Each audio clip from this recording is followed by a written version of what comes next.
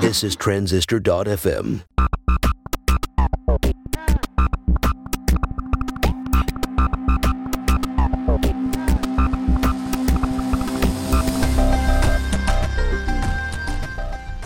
Hey everybody, welcome to Build Your SaaS. This is the behind-the-scenes story of building a web app in 2023.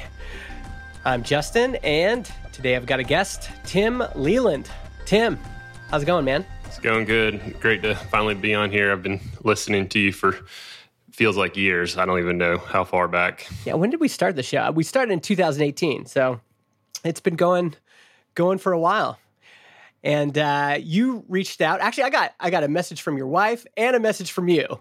So I got doubled up. You doubled up on feedback on the Aaron Francis episode. And you said, hey, I think it would be fun to have me on and talk about your experience bootstrapping on the side.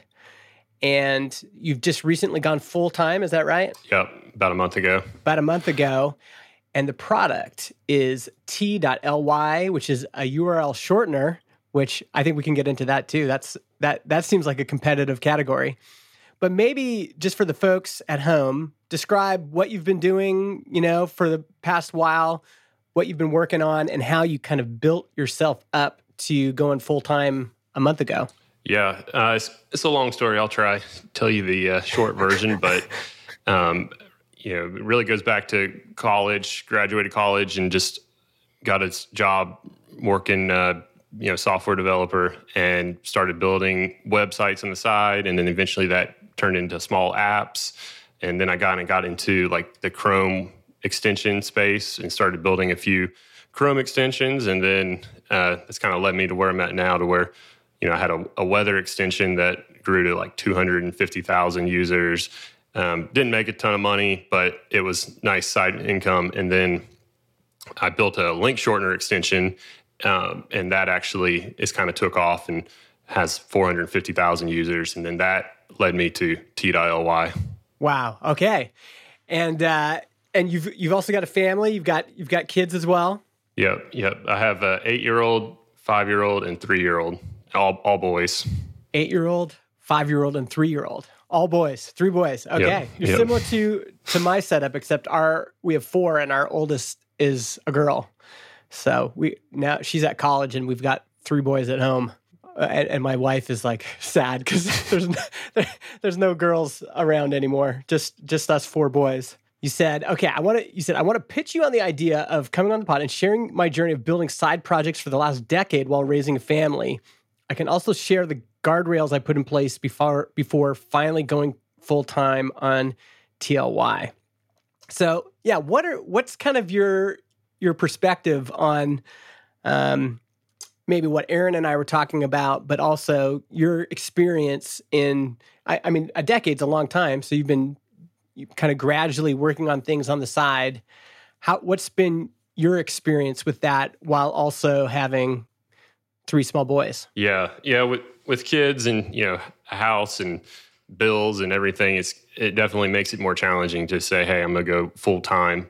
So if I could have done this 10 years ago, it would have been a lot easier of a decision, take the risk early on. Yeah. But yeah, so some of the guardrails would be, my first goal was, let me make more than what I'm making or meet what I'm making at my current job. Yeah. And then once I did that, I kind of felt like, okay, I could probably do it, but it still felt a little risky. So then I just said, okay, let me just keep waiting. And I kept waiting until I was more like double what I was doing, which is probably pretty extreme. But once I hit that, I felt like, okay, if I don't take the risk now, I don't know if I ever will. So I just said, worst case, I could lose half my revenue. I would still be all right. Mm-hmm. And then the other thing is, since I'd been doing this for so long, I've always had like some project making some additional side income. So a lot of that we've always been saving, trying to live off of just normal salary and putting the rest into investments and things. So having those are my guardrails, I guess, is hopefully make more than what you do at your day job, because there's other expenses. You got to think insurance. You got to think, you got to do your taxes a little differently. Yeah. You mean as a business owner? Yeah, as a business owner. Yeah. Yeah. So you got to think, okay, I have some expense in the business. So there's, that's kind of how I did it to decide. Yeah. And the one kind of thing that jumps out at me right away is the time frame, that 10 years of kind of consistent effort. How would you describe your effort during that time? Like, was this a few hours a week? Was this you waking up at 3 a.m. every morning and going for a 1 hour jog and then coding for 3 hours? What was your schedule like, kind of building up to this? Yeah, before kids or when the kids were younger, it would be usually after we put them to bed, I would work for a few hours on something. And a lot of it was learning early on. So I was, learning at my day job, but also building different apps, learning how to like scale and how to build and support users. And a lot of it's marketing, which I learned a lot from you over the years. So that's always been helpful. You've been quite successful. I don't know if I've ever done anything that's had that many users. So you've clearly done something right. You're reaching a lot of people. Yeah. The challenge is, I need to figure out how to do a better job at converting. So if I have, 450,000 users using a free Chrome extension, how can I get, a higher percentage of those to convert? And that's something I'm actively working on. Yeah. Is that your funnel right now? Like, that people funnel from a free Chrome extension over to your paid URL shortening service, and then you're hoping that a few of those, I think you can use your shortener for free, but then the idea is that eventually folks will upgrade to either $5 a month, $20 a month, or $50 a month. Yeah. So the extension initially was all I built the link shortener extension and didn't even have t.ly. Mm-hmm. And I grew that to be, I don't know, maybe 10, 50,000 users. And at that point, I decided I need to build t.ly and put subscriptions around it. And then, so yeah, you can install the extension, use it free. And then that was my initial funnel. Now I'm, branching out to more of like, okay, SEO, getting more people who just search URL shortener or URL shortener with custom domain, those type of things, more advanced features, trying to get those users to subscribe and sign up to, unlock some of those features. Yeah. We got to get to your SEO hot tips later on in the episode because I'm curious too. But let's get back to this idea of building on the side. So it sounds like over the past 10 years, you've had babies throughout there, right? And you were just at nighttime putting in a few hours for learning, for like figuring your own things out, doing projects, doing experiments. Am I characterizing it correctly? Yeah. A lot of times it was just paying, can I make something that would pay for lunch? That was kind of my initial goal, or get coffee and not feel guilty about doing those things. So that was initially the goal, is also pay for the servers and hosting and things like that. And I'm sure if you're like me, there was also this is actually one interesting thing about having kids, is that for me, it definitely created this additional motivation of, well, first comes the realization, wow, this is more expensive than I thought it was going to be. It's just expensive in a way that sneaks up on you. And then the idea being, okay, wow, I need to make more income for the family. How am I going to do that? And it becomes this additional motivator, right? It's like, okay, well, I've got the day job and that's paying me whatever. And now I'm trying to do stuff on the side as well. Like I want to make a little bit more on the side. Was that true for you? A little motivation on the side? Oh yeah. Yeah, definitely. Yeah. So, you realize real quick, moving up in a job, takes time. So in my mind, I was like, if I could do anything on the side with the skills I have, why not, go for it? And initially it was just building websites. That's something that almost any developer could do, is go out to like businesses and then, pitch them on building a new website. That was kind of how I originally got started. Yeah, me too. Yeah, I would build like WordPress sites on the side all the time, which is its own form of stress. Like that I remember, I feel like in retrospect, it's probably it all contributes to where we end up. But I have this constant like debate in my head, which is, I wonder if I had put as much energy as I did into side projects, if I'd put that same energy into career progression, if, where I would have ended up or whatever. And it's just interesting to think about it because I think for a lot of folks, getting a better paying job is actually probably a better option. Maybe not in this economy, but the idea is that you could, for example, switch employers. Every big jump in salary I had was switching employers. And it seems like a lot of folks don't even consider it. It's like, well, no, I'm just going to kill myself building WordPress sites on the weekend. It's like, well, you could put in maybe the same amount of effort really researching a company. I remember one time I just put all my effort into applying at 37 Signals, and I didn't get a response the first time, and then the second time they flew me down for a job interview, and then I was going to take the job with them, and it was less money. But then I went to my existing employer and said, I'm thinking about taking this job because it's remote. And then they gave me, I think, like a $10,000 raise or something, maybe $15,000 raise. And so it was like, wow, like that was a big jump just because I said I might switch careers.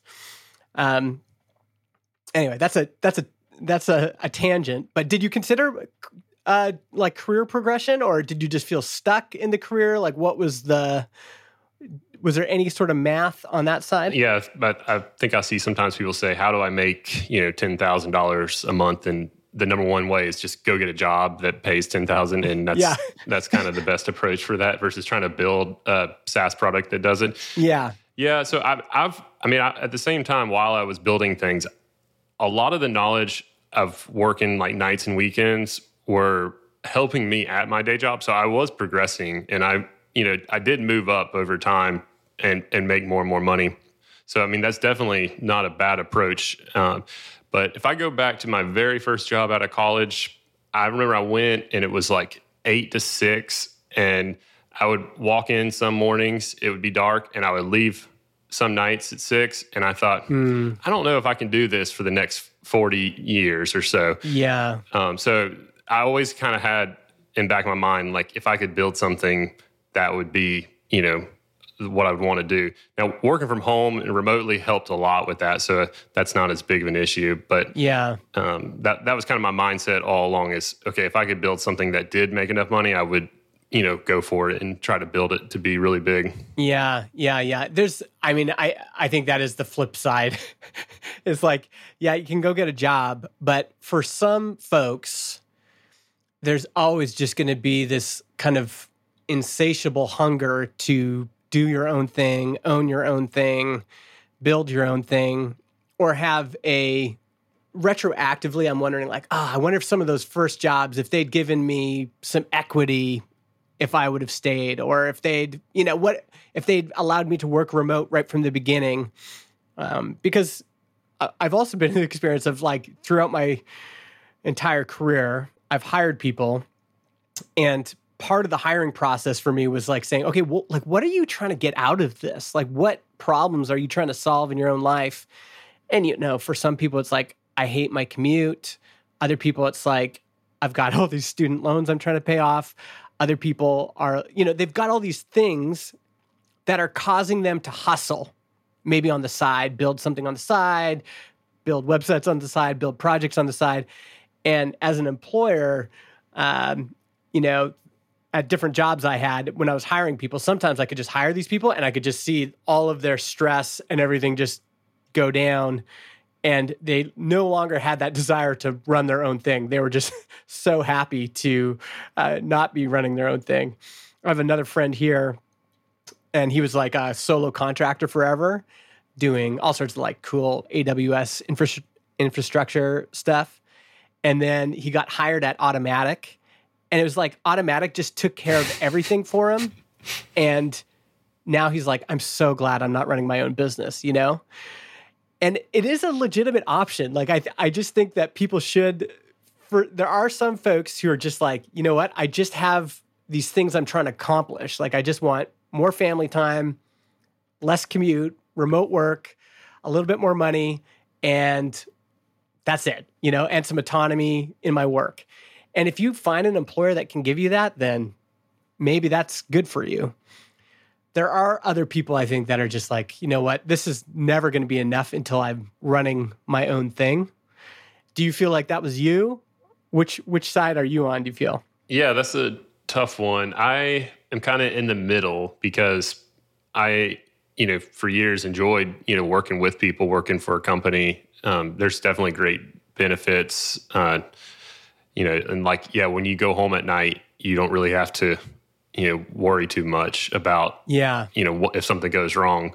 But no, at the same time, if a company could offer like ownership and all those great benefits that you mentioned, like that would definitely be a selling point. I do enjoy, like, if I build something and then directly, for that time, more people sign up or, subscribe or make more money off of it. I enjoy that part of it so that I feel like when I build it, I'm the owner of it type of thing. So, yeah, well, I think that's good. I think we've painted a picture of multiple paths to self-actualization. Maybe that'll be the title of this episode. Okay, so you're working on this thing. I mean, I think the other thing to point out with what you're talking about is, I mean, one of the things I discussed with Aaron is he describes this as his maximum effort era. How would you describe your effort all along? Was it like how did that feel to you over this decade leading up to you going full time? What was the amount of effort? What was the cost? What did you have to give up? Maybe talk through a few of those things. Yeah, that maximum effort kind of hit home with me when he was talking about that. And so over the years, I would say there would be times where I would put in maximum effort and then I would burn out and take breaks. And okay, so it was kind of like up and down. And it would be like, okay, something seems to be working. And then I would kind of like get discouraged. And then I'd be like, all right, I'm going to take a break, just relax. And as far as like what maybe I missed out on, probably like just not watching as much TV, which, some people would say that's probably a good thing. So, yeah. I don't really watch a ton of TV. So I think I would spend a lot of the time, working on things. Probably lost a lot of sleep over the years. There were times where I'd be doing something and, I'd have to wake up early the next morning, but I would be up till 2-3 o'clock in the morning. And then I'd be like a zombie the next day. So that was definitely rough at times. But back to what you said earlier about having kids and, thinking about, okay, I'd like to make more money. I only have this much time. I think it really helps you to like focus so that if I didn't have those factors, I would have like wasted a lot of time, built something that didn't really, do anything versus when you have very little time, you end up, saying, okay, what can I do and get done in the next hour or two and then push it out there. And that's kind of how I've always worked. Like going back to like the weather extension, I would, be like, okay, what can I do? Make it a little bit better, fix some bugs, whatever, push it out and then be done. And then, move on to something else. Yeah. It's kind of like the ultimate Pomodoro because you just know like, okay, the baby's napping. My spouse is out shopping for groceries. I've got 1 hour to do something with, and I'm just going to use that the most efficiently that I can. Because I was very similar. I just had projects all along. There was a period of time where, like in my early 20s, when we had one or two of our babies that were still quite young, I tried launching a business with my brother and a friend that ended up not working out. And then after that, my wife asked if I could take a break from that stuff. Just go get a job, take a break, just, And so I took a pretty good break. I mean, for me, I took a pretty good break from like, let's say 2008 to 2012. Really didn't work on a few things, but for me, it was like I was taking a break. But when I did start working on stuff again, I wanted to be more mindful about it. And my motivation was always like, I'm doing this for the family. There's also a big part of me that I think maybe I wasn't completely honest. Like a big part of me was doing it for me too. Like I just had that desire that itch I needed to scratch. And I do think that between 2012 and 2000, let's say maybe 16, 17, there were probably multiple times where I was just consumed with thinking about the business. Like, even though I was trying to be balanced, it was just like, it's just so easy when you're at the dinner table to kind of like zone out and be thinking about something else, or all the other things that could fit in your brain. Like, I don't know, like, when's the last time I took the kids to the park? We got a birthday party coming up. We still need to plan a vacation. Man, it's been 3 weeks since I've gone on a date. Like all those normal things that you could be thinking about, for me, got replaced by business thoughts. Did you have any of that? And were you able to set up any sort of guardrails that were actually effective in creating good boundaries between those things? Yeah, you probably would have to ask my wife that question. I'm trying to think back. I wouldn't say I really missed out on anything. I probably now more than ever in the last 6 months or so, where I've been, kind of consumed with T.ly, like thinking, what can I do? What can I do to, I keep thinking like I turn knobs, I switch this, I do this, and then, I see different results. So I keep trying to think, what knobs can I turn? What switches can I, to grow traffic, grow users. Yeah. But like in the past with some of these other projects, it would just be like maybe 10 o'clock at night, and I would just get on my computer and, I would probably be thinking about it all throughout the day. And then I would put like little reminders in my phone, and I'd just go through and be like, oh, I need to do this. This is a good idea. I need to try to, fix this issue, or go through my emails. But no, really probably in the last like year is when I've really been more consumed now more than ever, which has had some negatives to where I'm, thinking a lot about the business more, because now it's more important. It's like, okay, if it fails now, then, I'm gonna have to do a 180 and, either go back and get a regular job or figure out, what can I do to fix it type of thing. Yeah. There's two things I want to touch on there.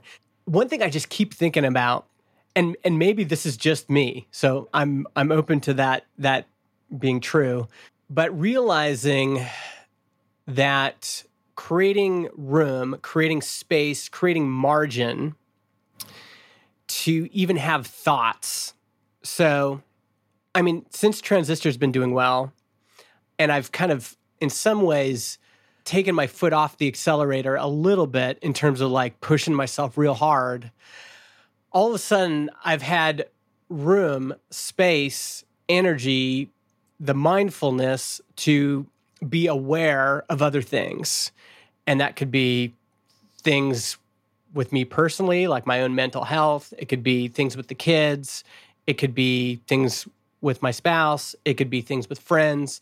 It could be things with my parents. Like I've called my mom and dad probably more in the last 2 or 3 years than I have combined since I left home.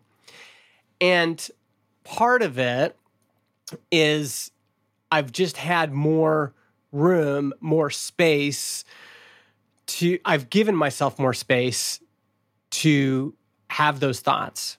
And it's almost like I have only a certain number of thought blocks in a day. And it's just so easy for me to default to business because I like business. There's lots to think about. There's lots to do. And as you said, there's always these different knobs that you could be turning. I'm having this realization personally. I've just wondered how other people have dealt with that, because there is a real danger, I think, to feeling like, well, I'm present.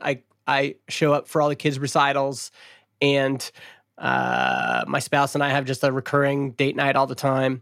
And again, it could just be me, but I just found like it was a real battle to give myself the room, the space to just not think about business and to allow other thoughts to come up like, oh, I wonder how my second youngest is doing in math right now. Like, I should be thinking about that. And yeah, I'm wondering what you think about all that. Like, is there a danger or a risk when you're building stuff like this to just fill all your thoughts and all the available brain time and space with business stuff to the exclusion of some other stuff that might kind of naturally emerge if you gave it space and time to do so? Does that make sense? Yeah. And I think that's that maximum effort. The last 6 months or so, I feel like I've been putting maximum effort into T.Y. And yes, there have been times where I probably have thought, okay, I'm, throwing the baseball with my oldest son and I'm not really thinking about what we're doing. I'm thinking about some other idea I have, or I need to be doing this, or, you're sitting at the dinner table and you pull out your phone and, writing down reminders so you don't forget, or responding to emails. And I'm telling myself, it's worth it. Let me do this now. And then, I'll make up for it with the more time later. And it's definitely like you're gambling this time for hopefully more in the future. And it's a risk. I think it was there in an episode where he talked about how his wife, it was him, right? He said his wife really, did a lot of the stuff with the kids. And that's why I sent it to my wife originally, because I was like, I bet you can relate to this. And she's like, great mom. She, does a lot and keeps us kind of organized on that side. So that really helps out. It allows me to, focus and, spend time doing this stuff, like the business side of things. So, yeah. And I think that's like another thing I have tried to bring up is that if there's alignment there, like if one person's like building a business or projects on the side or whatever, and the other person is okay with that and is also okay to take on another role, and they're just like, if one person just wants to be like home with the kids, that's their full-time thing, that's great. That's an alignment that can work. I just have an inbox full of examples of people who have emailed me saying, man, like, wow, this just did not work because, maybe their spouse doesn't want to do that much of the housework and child rearing and other things. I think that's like this crucial bedrock to all of this is having as much alignment as you can and being pretty sure about it. Like, okay, like this is going to consume some of my thinking blocks, some of my energy blocks, and that's going to mean I have to give that space up for something else. And all of this is a bet. I'm betting my time, energy, focus, and resources now with the hope, like you said, of it paying off in the future. And also, depending on what kind of business you build, that could be there or it couldn't be there either, right? Like that. There's these are all difficult things to figure out, especially since, for me, so much of the motivation was like I just knew we needed to make more money, and so knowing that, and then I also just knew I didn't want to commute anymore, and I also so in the search for these things, it's good to want those things. And then it's just like this navigating the costs, what you're giving up. If you're giving up too much right now, none of it's easy to figure out, Yeah, I've thought over the years, I've thought to myself, I wish I could just kind of be normal and just, work a 9 to 5, enjoy it. But I just always, like I said, I would take breaks over the years and I would, work on something, get a great idea. And then, but yeah, I would be, why can't I just, go to work, come home but I, just my, I guess, drive to build something just every single time just took over. And I was like, okay, this idea is going to be it. I just need to, build it, put it out there, see what happens. And it's definitely been a journey, and everything kind of builds on top of each other too. So that's what's been nice is the learnings of your past have really helped your future. Yeah, I mean, I think overall, especially the way you did it, kind of gradually, because Aaron describes maximum effort as the max I can do. He says the effort he can give is the maximum determined but by what he's willing to sacrifice. In my mind, it sounds like he's saying like, okay, there's things I won't sacrifice and I'm willing to give everything else to that. And maybe one reason that hasn't really resonated with me is because it's like, to me, it was like, well, of course I'm not going to watch TV. Like, I'm the same. I don't watch TV. I don't watch sports. I don't have hobbies. Like, all that stuff resonated with me. But that was just like, well, of course that's not going to be true. I always found it difficult, and maybe he just doesn't have this difficulty. I always found it difficult to navigate in real life when you're getting up to, like, am I going to be home for dinner? Sure, okay, I'll be home for dinner. But then am I going to stay up all night and then just be a real shithead the next day? Well, that happened a lot. And then am I going to be, like, consumed by something like a launch or whatever? And then my kids are saying, hey, dad. And I'm just, like, in my own world all the time. That stuff just happened more than I'd probably like to admit. So how do you define, like, what is the effort piece for you? Is it just like, have you been good at just saying, you know what, this part, I'm not going to cross that line and I'm good with it? Or have you just been able to do it over a longer period of time? Like you said, 10 years, and just that pace was manageable. What's the navigation of all that for you? Yeah, I think one of the benefits of, building a business like a web business SaaS product is you're usually home anyways, unless you have to travel with it. So that's kind of been a benefit to where, I usually would be always home working on something. But yes, so you might be home, but are you present mentally? Not I wouldn't say 100% always, like I said, the whole, being at dinner and checking your phone. Yeah. So those are things to work on. So be present in the times where, it's important. Don't miss school events, sporting things. Try to be there for all those. But yeah, I think a lot of my sacrifice was probably my own sleep and probably health at times. And also maybe doing what I want to do. Like watch a TV, or like I don't really watch sports or TV, so that really helped with giving you that extra time. The other thing though is that it's interesting because like in a way, your own sleep, I think you said sleep and health is your own sacrifice, but in another way, that affects everybody else. So it's like, I understand the distinction, like, oh, I'm just giving this up. It can also, I think, set up sometimes this idea of like, yeah, I'm just sacrificing my own stuff for the sake of the family or whatever. And again, I'm just speaking personally, but I haven't found that always to be healthy. Like, I also had that feeling like, well, I'm just up at, 4 a.m. working on this email newsletter that I'm going to send out that's, contributing to this bigger thing I'm trying to build over time. Overall, am I glad that I did it? Yes. But on the other hand, I'm always kind of questioning. I wonder if I could have done it differently. I'm wondering if I could have been better to myself, which would have in turn helped in other areas of life. Just like eventually, the sleep doesn't just affect you, it affects other folks too. And, the same is true for our physical and mental health. Eventually, you can't keep grinding that down and then, think that it's not going to affect anything, right? Like it's going to eventually affect you, which will in turn affect the people around you.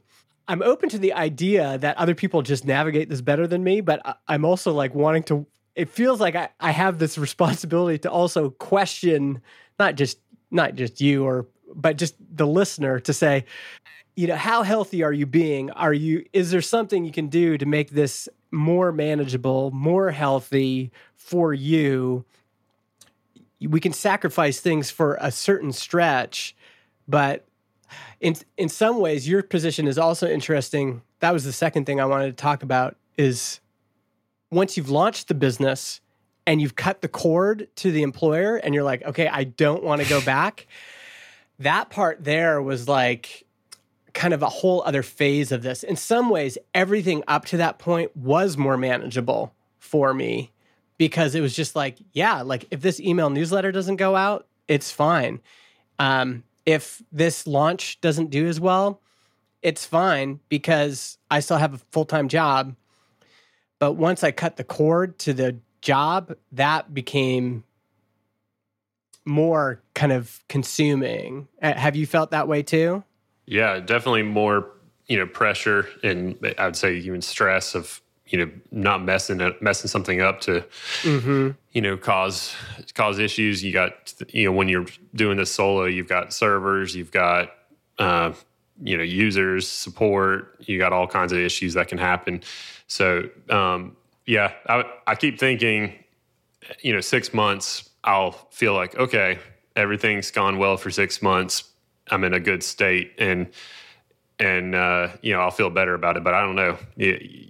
Do you still worry at times? No, I worry a lot less. So that part is true. There's a threshold but it took a while to get here, right? Because I went independent in 2016 with Marketing for Developers course. And I thought, okay, I'd done like whatever, 60 or 70K on that part-time. And I thought, well, if I go full-time, maybe I can double it.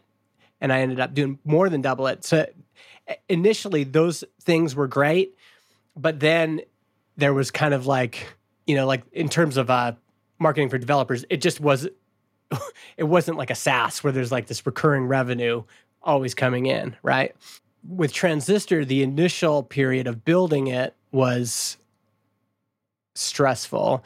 But once we hit,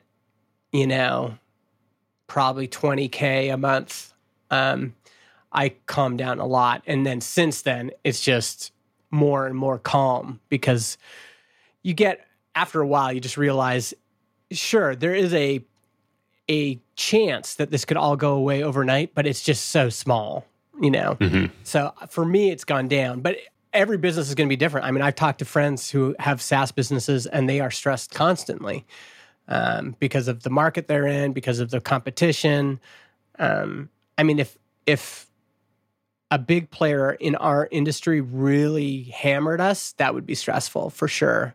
But overall, on a day-to-day basis, it's definitely less stressful. So that part, and we've got more people now. So it's like, at first it was just John worrying about servers and then me worrying about John worrying about servers. And now Jason is also worrying about servers. So it's like the stress is spread out a little bit, and then, Helen's always there to help with customers. And now I've got Josh as well. And it's just like, okay, between us five, we can manage all of this. Yeah, so I'd say it's less stress now. But it really it depends on so many factors, right? Let's maybe in the last little bit here, let's talk a little bit about T.ly. So you went full-time on it once you've done double the revenue of your salary. Yep, close to it, yeah. And it's only been a month, but how's it gone since then? The way you described like working on the knobs, that is exactly what it is. It's like once you get something that's working, it's like, okay, now you're just like kind of iteratively turning knobs and hoping that you get little boosts. So yeah, how's it been since you went full time? Yeah, it's been good. My big focus has been trying to split my time between like features and marketing. So in my mind, if I could just continue to grow like awareness of T.ly being out there, mm-hmm. People are still looking for URL shorteners every single day. They're still, using them. There's actually some new, I would say newer use cases I've seen where people are using like URL shorteners and putting like QR codes in books. And so there's always like these new ideas for, how people are using them. It gets quite a bit of traffic just, searching for a URL shortener. And so that's been my biggest goal is how can I move up in search ranking for some of those key terms? And then from there, just, building more brand awareness. Yeah. Yeah. So this is, I think now's the time for your SEO hot tips because in my mind, like when you told me about this in our Twitter DMs, I was like, URL shorteners, that is competitive. Like, it's just like a lot of people have been doing it. There's been some big players like TinyURL and Bitly that have been around forever. And I searched for URL shortener free, and you're on the first page. You're right up there with those folks I just mentioned. So how did you do that, Tim? Well, one thing by kind of nature of the product. So like, backlinks are, I'm definitely, I'm not an SEO expert. I've been trying to learn as much as I can. But when you think of a URL shortener, by nature, they get a lot of backlinks because people will create a short link, post it on a website, post it somewhere, and through all that, I guess you get some credit. So that's helped to where you have millions of backlinks. But then how to compete against these other ones that have maybe hundreds of millions of backlinks? It's just been kind of like multiple things, writing content around anything to do with short links, marketing. So I've been doing a lot with the blog, trying to do a little bit of keyword research, trying to figure out some of that stuff, building additional tools that kind of help with marketing. So just like a QR code builder on the site, some other tools that drive additional traffic. And then also just really trying to make it easy for if somebody wants to create a short link, they can come on the homepage and click shorten, and they'll get a short link right away, versus some of the other ones make it a little bit more difficult, want you to sign up and that type of thing. So, and then also I've been trying to do, some promotion stuff to where I get people to, write about it or, share articles about URL shorteners in T.ly. I mean, it just sounds like just standard stuff. Like you've got a product that people are searching for. So, I mean, I think this is in some ways it is amazing that in such a big established category, an upstart like you could start something and get traction. Right? Like that is amazing in a way. And I think speaks to this idea of people being in motion, searching for a solution is kind of the foundation of every good business. And even when things are competitive, sometimes there's a way of threading the needle to getting enough attention. Because, and are you using tools you're using just Ahrefs to monitor backlinks and keywords? Is there anything in particular you're looking at in Ahrefs or similar tool? Yeah, I've signed up maybe a month ago for Ahrefs, so I haven't really been using it for that long. It's helped a little bit to track some different things, but for the most part, the keywords are pretty straightforward for what I'm trying to do, and adding new features that people have been wanting, and then writing articles about how to bulk shorten URLs, and people are searching for that type of stuff. So, once I kind of figure out that, I just keep doing it. So your keyword research tactic, Tim's keyword research tactic, is just to listen to what customers are asking for, build it, and then write a blog post with those keywords in it. Yep, usually. Yep, that's it. I mean, sometimes it doesn't have to be too complicated, right? And if you're listening, you might already be ahead of the competitors just because you're listening. So what are people actively wanting? What do they want so much that they're willing to search on Google for bulk shorten URLs, and then look, and then find T.ly. And then if you don't have what they want, they ask you for it. There's just so much effort there. And if they're willing to go through all of that work, it's probably a pretty good signal that that's what they want. I just searched for bulk shorten URLs, and you're on the first page. It's pretty impressive. It's really impressive. Yeah. What do you have any other things that you think? I'm surprised that you just started using Ahrefs. Have you tried any paid acquisition?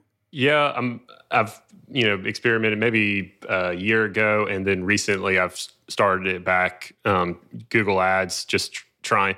It hasn't really converted well.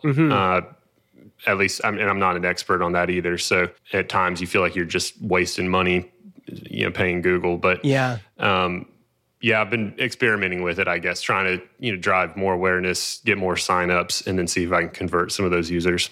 And when you talk to customers, is the vast majority just saying, yeah, I was just searching for you, searching something on Google, tried a few things out, and then landed on T.ly? Is that, and what's the differentiator? It's just like you have features that they want that nobody else does? A couple of things there. So I try to talk to customers, but a lot of times, I don't really hear anything back. I have some onboarding emails, but a lot of times they'll say, I searched for URL shortener, and one of the key differences is mine's the shortest. Okay.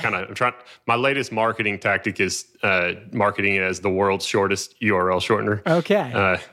Curious your thoughts on that. If that's what people are searching for, if they care about it, then it matters. I do get a lot of messages about that. They say they wanted to create short links, and mine was the shortest. Yeah, so that's interesting. what kind of drove them. So they want features, and then some of the other ones. So when I started back in 2018, when I started the link shortener extension, I think it was Bitly charged $1,000 for custom domains. And since then, I don't know what their latest price is, but it's more expensive than mine. So if somebody who's just a solo person or small company and they want to create a few hundred or thousand branded links, my solution is really the most affordable, which I know as a when you talk about pricing, isn't always the best thing to be the cheapest, but that's kind of one of my ways I try to stand out, is to be more affordable. Yeah, I'm against the grain on this one. I think that when you're an indie product and you're trying to stand out, one of the easiest, most accessible ways to stand out is to be more affordable. I think it's fine to be the more affordable option, as long as you can make the economics work, as long as you've got enough volume coming in, responding to that pricing, and as long as those customers are not too much trouble to service, I think it's great. It's such an easy way. If there's two comparable products and one is more affordable, most of us choose the more affordable option. It's okay, I could go here, and they're both the same or similar. And it's okay, I'm just going to go after, the one that's a little bit more affordable. And if you can give better customer service on top of that and everything else, usually the problems with the funny thing about this binary of don't charge less is that there's so much other nuance that you'd have to explore to see if that was truly a bad idea. If you don't have enough volume of interest and you're charging $10 a year, that's going to be tricky. But if you're a landing page builder like Carrd and you've got tons and tons of interest, lots and lots of people want this thing, charging $19 a year is actually a huge advantage, because there's tons of people like me that signed up, don't even think about it every year. It's just $19 that just, it's okay. And they're going to have me for life, because now I've built, also people's jobs to be done are interesting. Carrd for me, sure, I build some landing pages on it, but the primary use case is those people that want me to build a website for them. I just say, let me build you a free site on Carrd, just one page. I'll do it for free. And then if you need something more than that, go and get yourself a Squarespace, whatever. And I'll just keep it alive, just so people come to me. I can just build them a quick site, and then I don't even have to think about it anymore, right?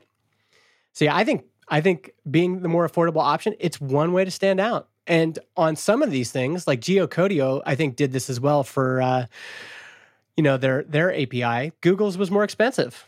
If the thing that's driving people to look for a solution is we were on Google, but now it's too expensive, or now we need this solution, but Bitly's is too expensive, why wouldn't you want to position yourself in there to be yeah, we're a little bit more affordable?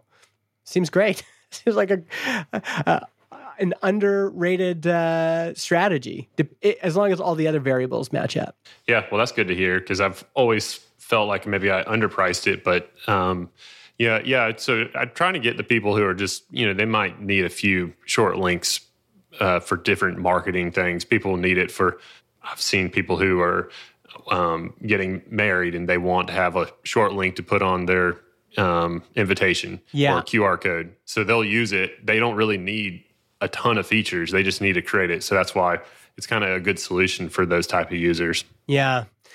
How's churn? Is churn okay? Yeah, I'd have to go and look. It's not bad. I mean, once people kind of get using it, they stick around. But yeah, I don't have the number on the top of my head. But it's not massive. I mean, that's usually the other concern with lower priced options. I thought of it because you said weddings. I'm like, oh, well, that's obviously a high churn scenario there. But if you got it, the other thing is like somebody might use it for their wedding. And then 3 months later, their boss says, hey, we need a tool for tracking how many people clicked on this link. And they go, oh, well, I use that for my wedding. Why don't we just use it for this as well? So those things can build on each other. So one scenario might be high churn, but the next one that comes along might be fine, right? There's lots of options. There's lots of nuance beyond some of the generalized device that's out there. Yeah. I enjoy just, helping out. Like people use it for free. That's the majority of users using it are just creating free links. I mean, if you go on Twitter and search t.ly/, you can see just like thousands of people are sharing and most of those people are just doing it for free. And I kind of enjoy that part as a developer, just building a product that, almost from day one, since I had the user base using the extension, I had thousands of people creating short links. Mm-hmm. And that's kind of a neat feeling. And, I enjoy that. It doesn't really always make you money, but it is a neat side to where, people are using the service and getting a lot of benefit out of it. Yeah. Perfect, man. Well, this was good. I think we covered a lot of ground. As always, if folks are listening right now, yes, that means you in your car and you want to pull over to the side, write down some notes, shoot me or Tim a DM, write us an email, whatever. Tim is Tim Leland, Leland on Twitter. I'm M-I Justin, the letter M, the letter I, Justin. Go check out t.ly, or even better, search for URL shortener free and then click on t.ly first. That really helps us indies out when people Google search and then click our result first. Try it out. I just tried it. I love how you make a link and it automatically gives you that QR code. That's some smart product design there. And Tim, you also have a blog, timleland.com. Yep. Anything else we should tell people about? No, definitely send me a message. I try to respond to anything that people send me. So, and if you need to create a short URL, use t.ly. Use the world's shortest URL shortener. Cool. Thanks it's a little cheesy. No, I love it, man. I love it. Thanks for doing this, Tim. Yep. Thanks for having me on.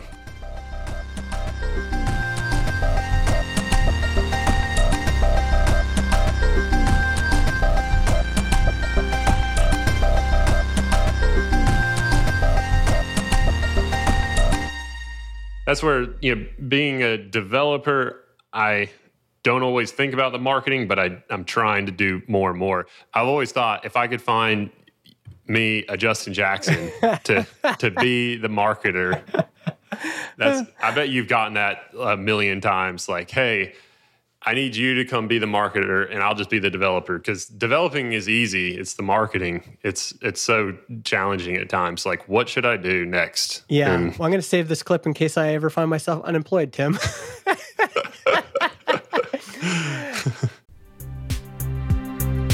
Hey, wow, you made it all the way to the end of this episode and you're still listening. Just wanted to remind you that you can get 15% off your first year of podcast hosting when you go to transistor.fm/Justin. That's my personal coupon code. If you've been thinking about starting a podcast, now is the time.